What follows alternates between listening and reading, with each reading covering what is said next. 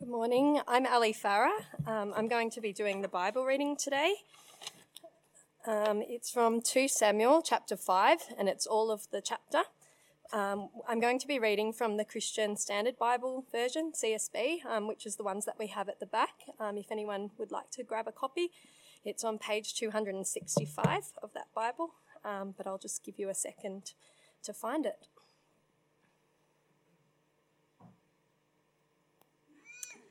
So 2 Samuel chapter 5. All the tribes of Israel came to David at Hebron and said, "Here we are, your own flesh and blood. Even while Saul was king over us, you were the one who led us out to battle and brought us back. The Lord also said to you, 'You will shepherd my people Israel, and you will be ruler over Israel.'" So all the elders of Israel came to the king at Hebron. King David made a covenant with them at Hebron in the Lord's presence, and they anointed David king over Israel. David was 30 years old when he began his reign. He reigned 40 years. In Hebron he reigned over Judah 7 years and 6 months, and in Jerusalem he reigned 33 years over all Israel and Judah. The king and his men marched to Jerusalem against the Jebusites who inhabited the land. The Jebusites had said to David, "You will never get in here. Even the blind and lame can repel you," thinking David can't get in here. Yet David did capture the stronghold of Zion, that is, the city of David.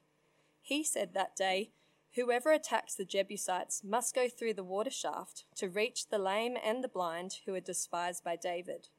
For this reason, it is said, the blind and the lame will never enter the house." David took up residence in the stronghold, which he named the City of David. He built it up all the way around from the supporting terraces inward. David became more and more powerful, and the Lord God of armies was with him. King Hiram of Tyre sent envoys to David. He also sent cedar logs, carpenters, and stone masons, and they built a palace for David.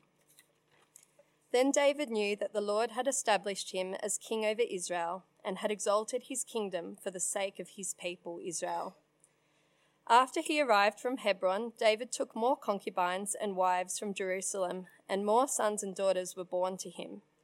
These are the names of those born to him in Jerusalem: Shammua, Shobab, Nathan, Solomon, Ibhar, Elishua, Nepheg, Japhiah, Elishama, Eliada, and Eliphalet. When the Philistines heard that David had been anointed king over Israel, they all went in search of David. But he heard about it and went down to the stronghold. So the Philistines came and spread out in Rephaim Valley. Then David inquired of the Lord, "Should I attack the Philistines? Will you hand them over to me?" The Lord replied to David, "Attack, for I will certainly hand the Philistines over to you." So David went to Baal-perazim and defeated them there, and said, "Like a bursting flood, the Lord has burst out against my enemies before me." Therefore he named that place, "The Lord Bursts Out." The Philistines abandoned their idols there, and David and his men carried them off. The Philistines came up again and spread out in Rephaim Valley. So David inquired of the Lord, and he answered, "Do not attack directly, but circle around behind them and come at them opposite the balsam trees. When you hear the sound of marching in the tops of the balsam trees, act decisively, for then the Lord will have gone out ahead of you to strike down the army of the Philistines." So David did exactly as the Lord commanded him, and he struck down the Philistines all the way from Geba to Gezer. Well, good morning, everyone. We have a wonderful passage ahead of us this morning, and why don't we pray together that the Lord may speak to us clearly. Father in heaven, we thank you so much that you are a God who wants us to know you, and you want us to know you richly. May by the power of your Spirit that happen this morning, for we are your people. Amen. Well, before the phenomenon of Lego Masters, there was the Brickman experience. In 2015, we got a flyer for the Brickman experience. I want you to imagine 5 2D pictures of Lego on a piece of paper, right? it was going straight for the recycling bin. That was until my 5-year-old grabbed it and blue-tacked it to his door. He's quite subtle. And I thought, here's a smart dad moment. We should go.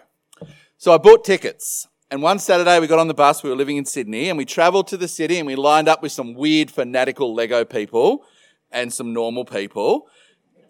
And my plan was to sit in a dark corner and read a book. And he could play. The reality was so different. We saw 20 3D images of Lego. From the flyer in 2D to 3D. And so me and my son, we would circle them just round and round and round. And we would point out different things and we'd find the stories in the stories. And we'd see the patterns that we saw in different creation. Being there made it so much richer. This term we're reading through 2 Samuel, the history of David's kingship. And last week we saw that David had become king of all of the 12 tribes, all of Israel. And the question we meet in chapter 6 is, what is that kingdom going to be like? What sort of king will he be like? And in 2 Samuel 5, we get a 3D picture of the kingdom of David. As you heard Ali read, it's a strange passage. It's not a single narrative story. It's like 4 stories bolted together, and actually they're not even chronological, right? The story with King Hiram happens at the end of David's reign. What we've got is a collage. We've got a group of episodes that are put together to describe the establishment of David's reign in 3D. Now that is really relevant to us because the kingdom of David is a prototype of the kingdom of God, God's good rule over earth. So as we walk around the prototype, the 3D picture of David's reign, what we're seeing is it's showing us the patterns of the king we follow and the kingdom we belong to. So this morning, we're going to go for a walk. All right, 4 episodes. Episode 1. Well, after 7 years of separation, the 12 tribes are back together.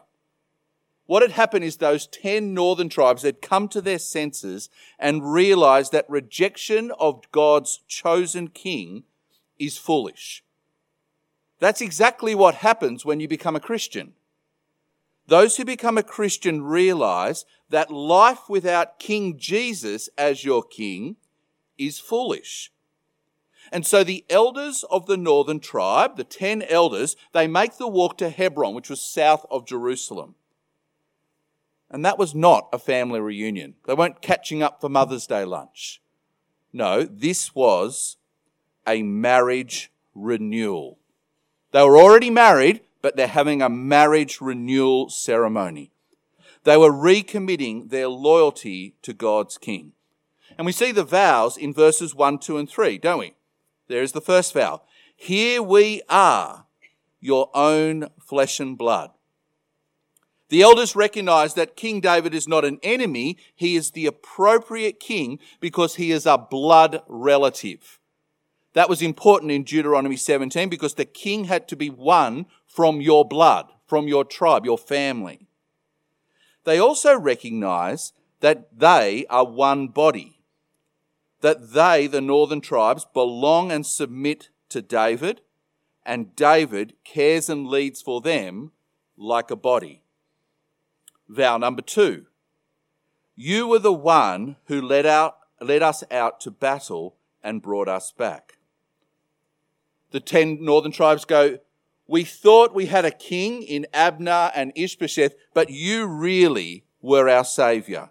You've always been our saviour.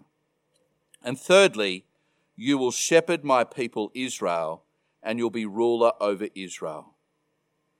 The elders recognize that David is the fulfillment of God's promises, and he is the leader they need.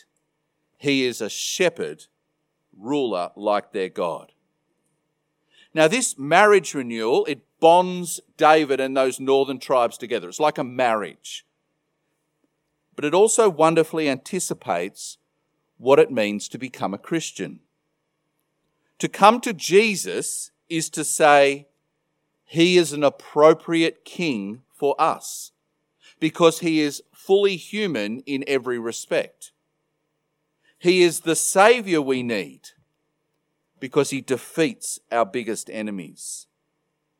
And he is God's promised shepherd king who offers unconditional forgiveness, peace, and eternal life to all who humbly come and commit to him. Let's have a look at episode 2. Our focus moves 29 kilometres north from Hebron to Jerusalem. It was an ancient city in the tribe of Benjamin. Now, it was also the home of Melchizedek back in Genesis. It was where David took the head of Goliath in 1 Samuel. And in 2 Samuel 5, it is controlled by the Jebusites, a foreign nation with foreign gods. That was an enormous embarrassment for Israel. It was like a big pimple. David knew this needed to be dealt with for the kingdom to be established. And so we read that David takes an army up to Jerusalem and the Jebusites laugh at him. They say, sightless eyes and helpless legs could repel you, David. You're weak. You're useless. They think they're unbeatable, and with good cause, because Israel had tried many, many times to get rid of the Jebusites in Joshua and in Judges.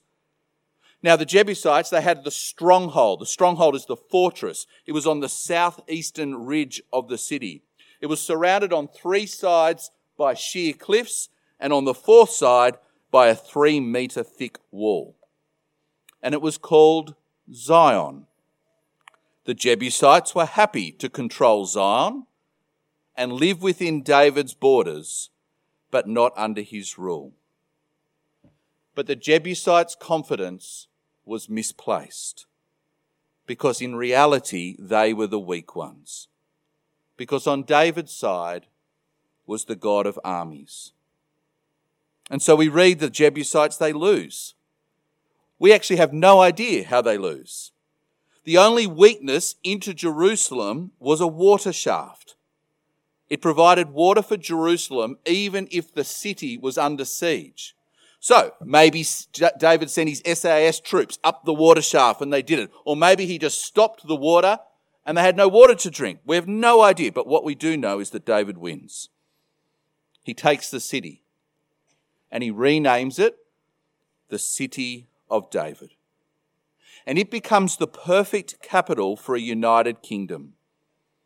You know, if David had put the capital in his hometown of Hebron, then 10 northern tribes would have been absolutely cranky. And if David had put the capital up in a northern tribe city, then his town, his tribe, would have been livid. Instead, what David does is he chooses a neutral city for God's king to rule God's kingdom. Now that's important, but it's not the most important thing. The most important thing is David ruling from Zion. That little phrase, David ruling from Zion, the king ruling from Zion, that is a pattern which then flows all the way through the Old Testament as the pattern for God's future deliverance through his king. See Zechariah chapter 9. Rejoice greatly, daughter Zion. Shout in triumph, daughter Jerusalem. Look, your king is coming to you. He is righteous and victorious, humble and riding on a donkey. 1,000 years after David, Jesus rode to Zion on a donkey. Jesus took his throne on a cross and was crowned with those thorns on Zion. And the resurrected Jesus now rules the universe from the heavenly Zion. let the reader understand. There is nothing more foolish than standing against the King that God puts on Zion. Finally, we see the fulfillment of an old promise. In Genesis chapter 15, 18 to 21, God cut a promise with Abraham, the patriarch of Israel. And you can see it on the screen. God says, I'll give you Canaan, the land occupied by these people will be yours. And we see that whole list of people. But do you notice who's there last on the list? The Jebusites. Do you know that 800 years later, Israel is still waiting for that promise to happen? For God's judgment to come on the Jebusites and the Jebusites to leave and Israel to get that bit of land? 800 years. But on Water Shaft Day, God fulfilled his promise. The point is profound, isn't it? God's promises never expire. They never run out, even after a long time. If God makes a promise, it will happen in his time, in his ways. It's why we can trust him. And if you're a Christian this morning, then you know very well that every promise that you trust with God is at least 2,000 years old. It's a long promise. So should you give up? Have they expired, all the promises of Jesus? Not one. Here are some. Jesus promises to forgive all your sins. Do you know there's no expiry date on that? Jesus says everyone who comes to Jesus will not be cast out. No expiry date. Jesus says, I will come back and I will get you and take you to be with me. No expiry date. You see, God's promises never expire, and we hold firmly to that. Episode 3. Our focus turns to David, and Ando is painting his portrait. And so Ando starts, it's strong, he's powerful, he's influential. And then foreign leaders, they want a selfie with David. They want to be in David's good books. And so kings like Hiram, they send gifts and resources for David's building project. And David then builds a brand new palace. It's a stunning portrait, isn't it? But that success didn't corrupt David. Look at verse 12. Then David knew that the Lord had established him as king over Israel and had exalted his kingdom for the sake of his people Israel. David knew his place. He was a little K king. His kingship and his growing kingdom were the work of the capital K king, of God. And then he also understands his role. As Emily taught this morning, he was not a king like the other nations. He was not a king like America or Russia or Egypt or the Philistines. He wasn't a king where he expected all the people under him to serve him and do his will and go and fight his battles. He was not the top of the tree. David was a king for the sake of God's own precious people. On David's job description it was, your role is not to be served, but to serve others for their benefit. It's a beautiful portrait, isn't it? Do you feel the tension? That's not how life works. We climb the ladder. We don't climb down. We take control, not give control. We serve ourselves. And even when very powerful people in our world, and a lot of you are powerful people, and you do the sacrificial thing, and we see celebrities do it all the time. They go and sleep rough, and they go and give lots of money, but they make sure they tell everyone on social media they're sleeping rough and giving lots of money. They're building their brand. And Christians, we are not immune. Our tribe is littered with Christians who pursue praise, power, and other benefits in the church for ourselves. David didn't do it perfectly, but he is the prototype for the one who did. King Jesus made himself nothing. King Jesus, he left the glory of heaven to become a human. He left it to die on a criminal cross to serve you.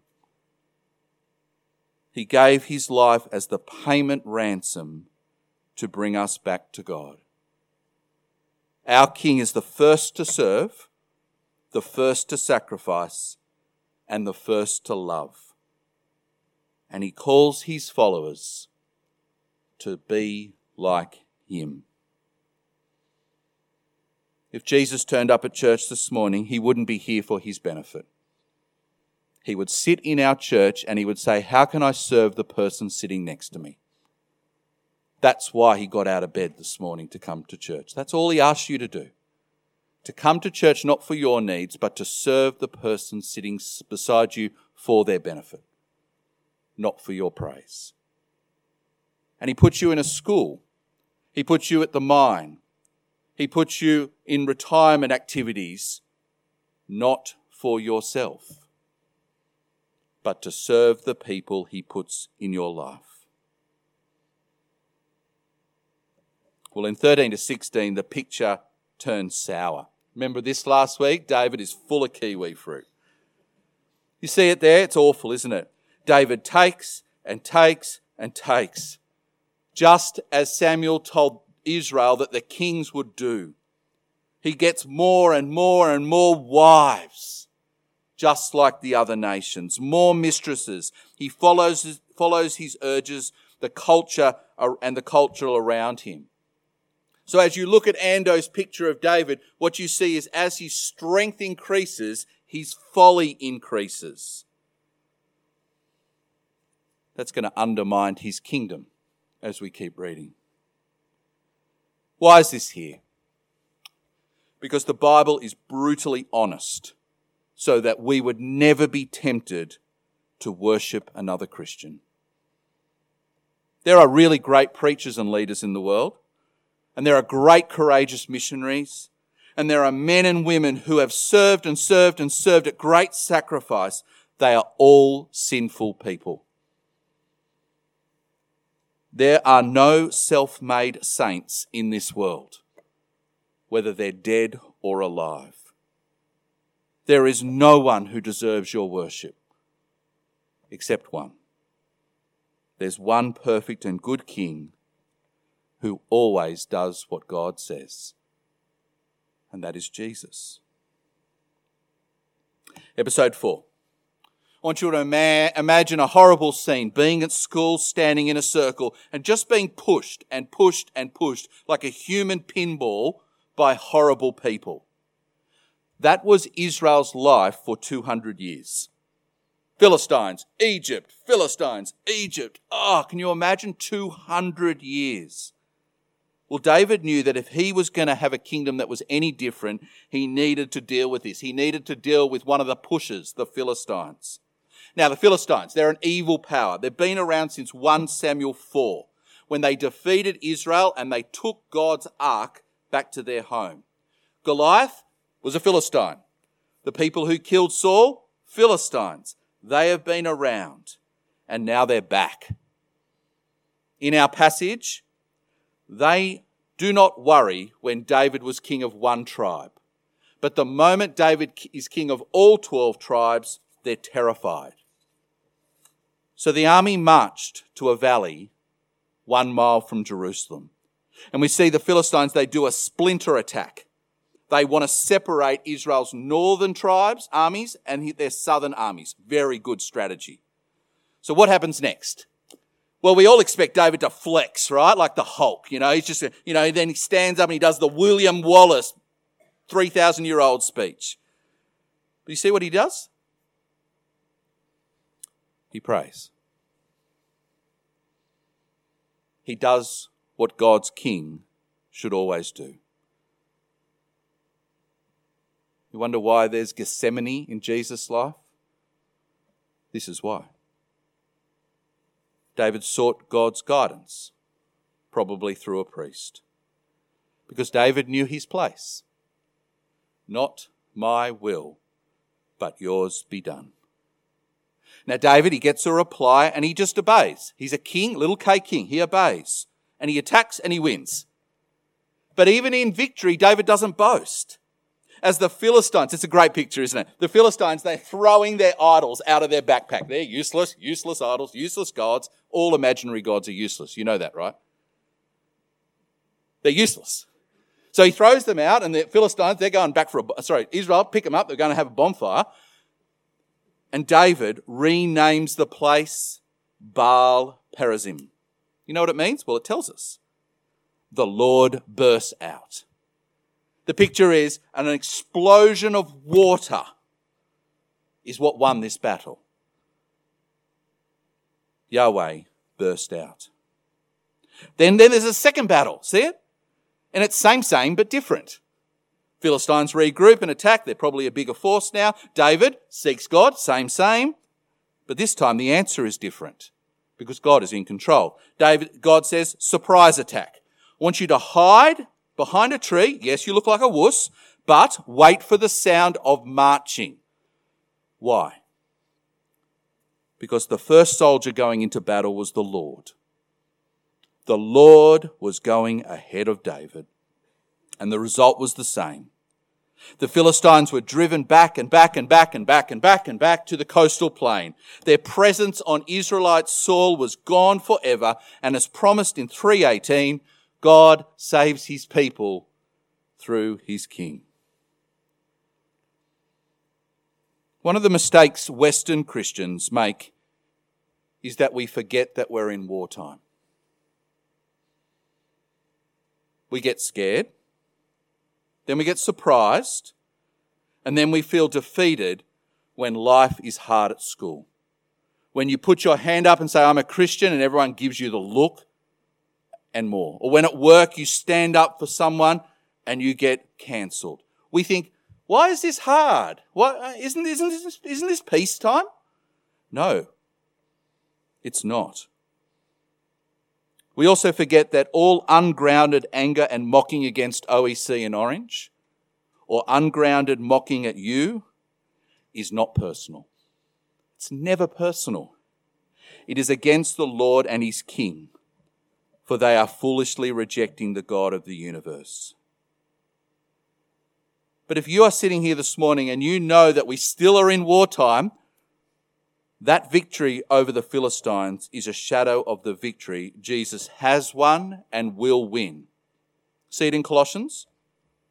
Jesus, past tense, erased the certificate of debt. Your sins are gone with its obligations. That was against us and opposed to us. He's taken it away by nailing it to the cross.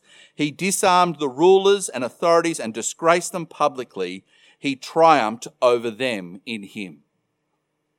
You see what he's done? The enemies are still alive, but they've got no clothes. But they still are here. And Jesus will come back. So as we experience the normal hostility of being Christians in this world, we walk forward saying Romans 8:31. If God is for us, who can be against us? Because standing in front of you as you walk this week is the Lord himself. And King Jesus is on the throne. The sin, the devil, the defeat, the death, they're all defeated and Jesus will return.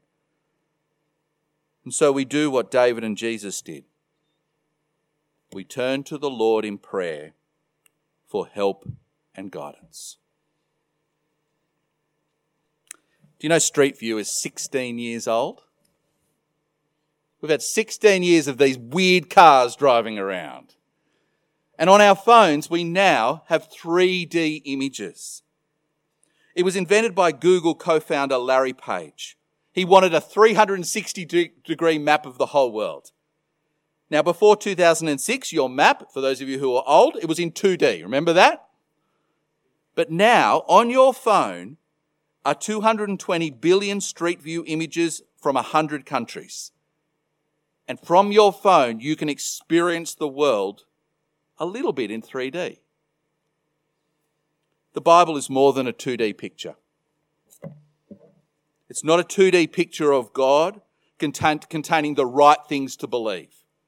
It's not just a maths equation. The Bible is a street view of God and his kingdom over history. It has amazing depth and shadows and patterns. And the Bible, it invites you to worship a 3D God. One who is completely consistent in character from Genesis to Revelation, and one who is multidimensional in action as he implements his plan. And he's 100% faithful, even with the venom of Saul, the rebellion of the northern tribes, and the follies of David. And when you get to Jesus, he presents God in high HD, so that you can know fully who the God is you follow.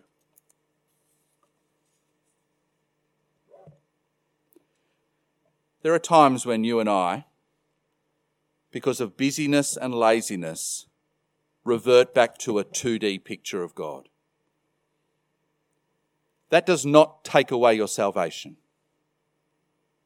Your salvation is dependent on trusting Jesus, who has already taken your sins away. But a 2D picture of God, a flat picture of God, it damages our hearts. Our worship, we come on Sunday, it becomes stale. Our morning prayers become small. And our focus, as we talk about things, turns to be small things like how does church work, and my frustrations with just little things and what others are doing wrong. See, the focus comes down. God wants more for you. Do you know that God wants you to love him with all your heart and your mind and your soul and strength? Now, please don't think that God wants you to try harder to love him. That doesn't work. Try it with your mum today. It doesn't work. What it means is this. God wants you to meet him in 3D in his word and be so captivated by his richness, his glory, his goodness, his love and mercy that knowing God explodes your heart.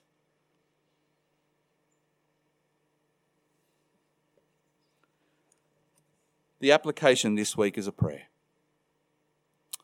I've taken it from Ephesians. And if you want a 3D picture of God, I just encourage you to pray it every day this week. It's on the screen. Dear God, help us to grasp the length and width, height and depth of your love, and to know Christ's love that surpasses knowledge, so that we may be filled with all the fullness of you. Amen.